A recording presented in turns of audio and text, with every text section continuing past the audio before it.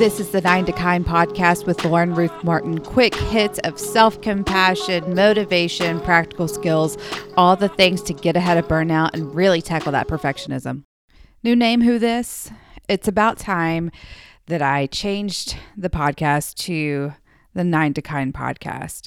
This is on the very start of so many exciting things for this community, and all of it is going to center around really addressing the perfectionism or the loneliness that comes with perfectionism. I talked about it earlier this week on Instagram, and it's something that I think is around. Obviously, it's common enough for it to be one of the core things that is addressed in a therapy I do called Radically Open DBT. And I don't think there's enough conversation around it. And when it is, there's a certain attitude around it, sort of like it's lonely at the top, or surround yourself with people that are on your level, or, if they can't keep up with you, just like keep trucking along. And that is far from the truth. In fact, if we are trying to live a values-oriented life, if we're trying to work towards the life that we want, no matter how much we're accomplishing, if we're doing it alone, it's going to feel fruitless because we're humans. We're designed for connection. We're designed to be in collectives where we can not brunt everything on its own. And I've genuinely experienced this on an extremely personal level this weekend. I sent my husband on a solo retreat. He needed it. He's been holding down the fort for so long. And for his birthday, I was like, you just need to go away. And that left all the things just on me. And I don't know how single parents do it. It is like, you deserve all the coffee in the world, or any of y'all that are primary parents that do this all the time because your partners or your people that you're with travel. Like, I don't see how you do it, and kudos to you. But that was a really good example of both the pros and cons of operating as a one-man band. I liked that everything was on my terms. I was the ultimate decision maker. I didn't have to consult with anybody other than my kid, which has his own agenda. But, there was a lot happening, and I was able to focus, and I was able to, do a lot of things that made sense to me and my preference. Like, I'm an activities person, so I took my kiddo on many activities, and that I love doing that over pretend play any day. But it was exhausting, and it was lonely, and I didn't have support in that moment to take care of myself. And that's just not sustainable. Like, when there's nobody to delegate to, when there's nobody to be a safety net, that's a one-way ticket. In fact, that's like the express pass to burnout. And I know that for most of us, we all have access to people, but we don't use that access out of shame, out of fear of being a burden, out of pride, even if it's secret pride, out of whatever reason you have. It may be because people don't do it your way. There's various reasons as to why it is difficult to maintain investment in your people and to operate in community. And it can be the one thing that is holding us back.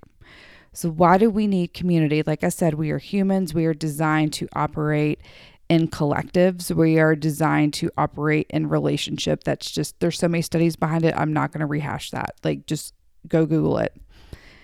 But the thing I think is most important is that being around others and being in spaces where we can get feedback or other perspectives, it helps keeps us grounded, but it can also pull us out of our own stuff.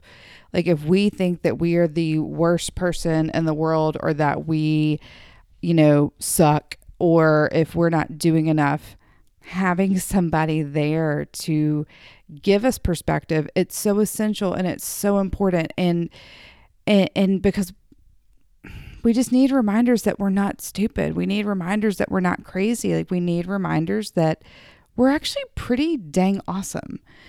And even then, on the flip side, like, when we're stuck, having other people, places, inspiration, those things can also help us get into a place like where our brains and our thoughts expand. I've always had like an idea of what I feel like the things I offer should be. And then now operating within a group of other business owners, I've been able to learn and get creative and expand what I thought was possible. And that's because when we operate in collectives, when we're no longer operating as, one person shows, we're then able to take the best parts of all the things around us and really make something that works for ourselves. I know as you're thinking about this, you're probably thinking of the barriers to community. You're probably thinking, I don't have the time. I don't have the emotional energy. I don't have time to keep up with people. And you're right, relationships are mutual investment.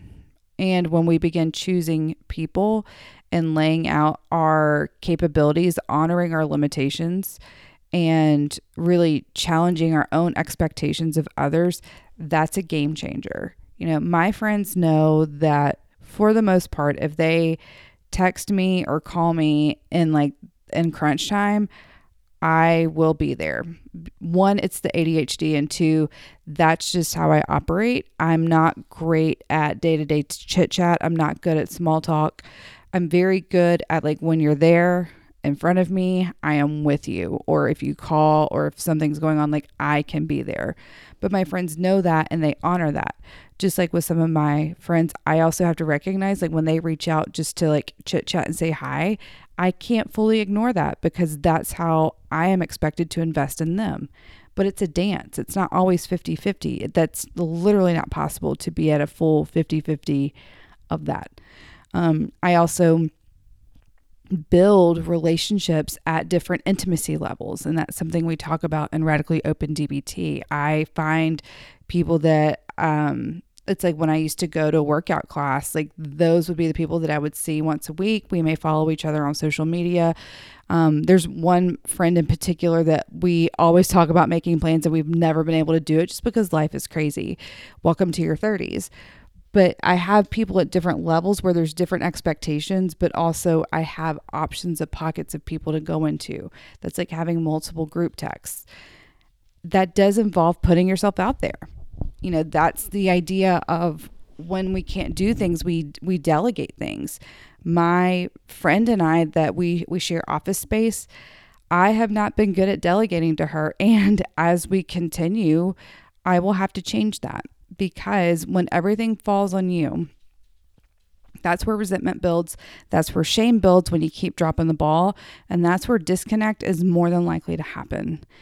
And when we disconnect, when we isolate, when we don't let our people in on our lives, it looks okay from the outside, but it's like a pepper. It's like a pepper that you forgot about. This has never happened to me all the time. It's like that green pepper that looks okay from the outside. It looks edible from the outside. You're like, okay, it's been lonely for a little bit. I forgot about it. And then you open it up and all the seeds and they are black and there's mold in the middle. That's what perfectionism is at the height of its loneliness. Nobody's going to help you because you don't look like you need help. And that might be your goal. And as somebody that has been there, it's not cool. And this is not, I've seen the post, check on your friends that have it all together. Sure, those work. But at the same time, to my people that feel like you have it presented like you have it all together and you wonder why nobody checks on you, it's because you're not letting them know that you might need to be checked on. And that may be a new experience for you.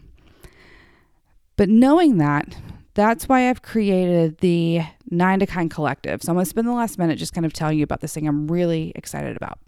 So this is going to launch in June, and it's going to be a collective coaching program.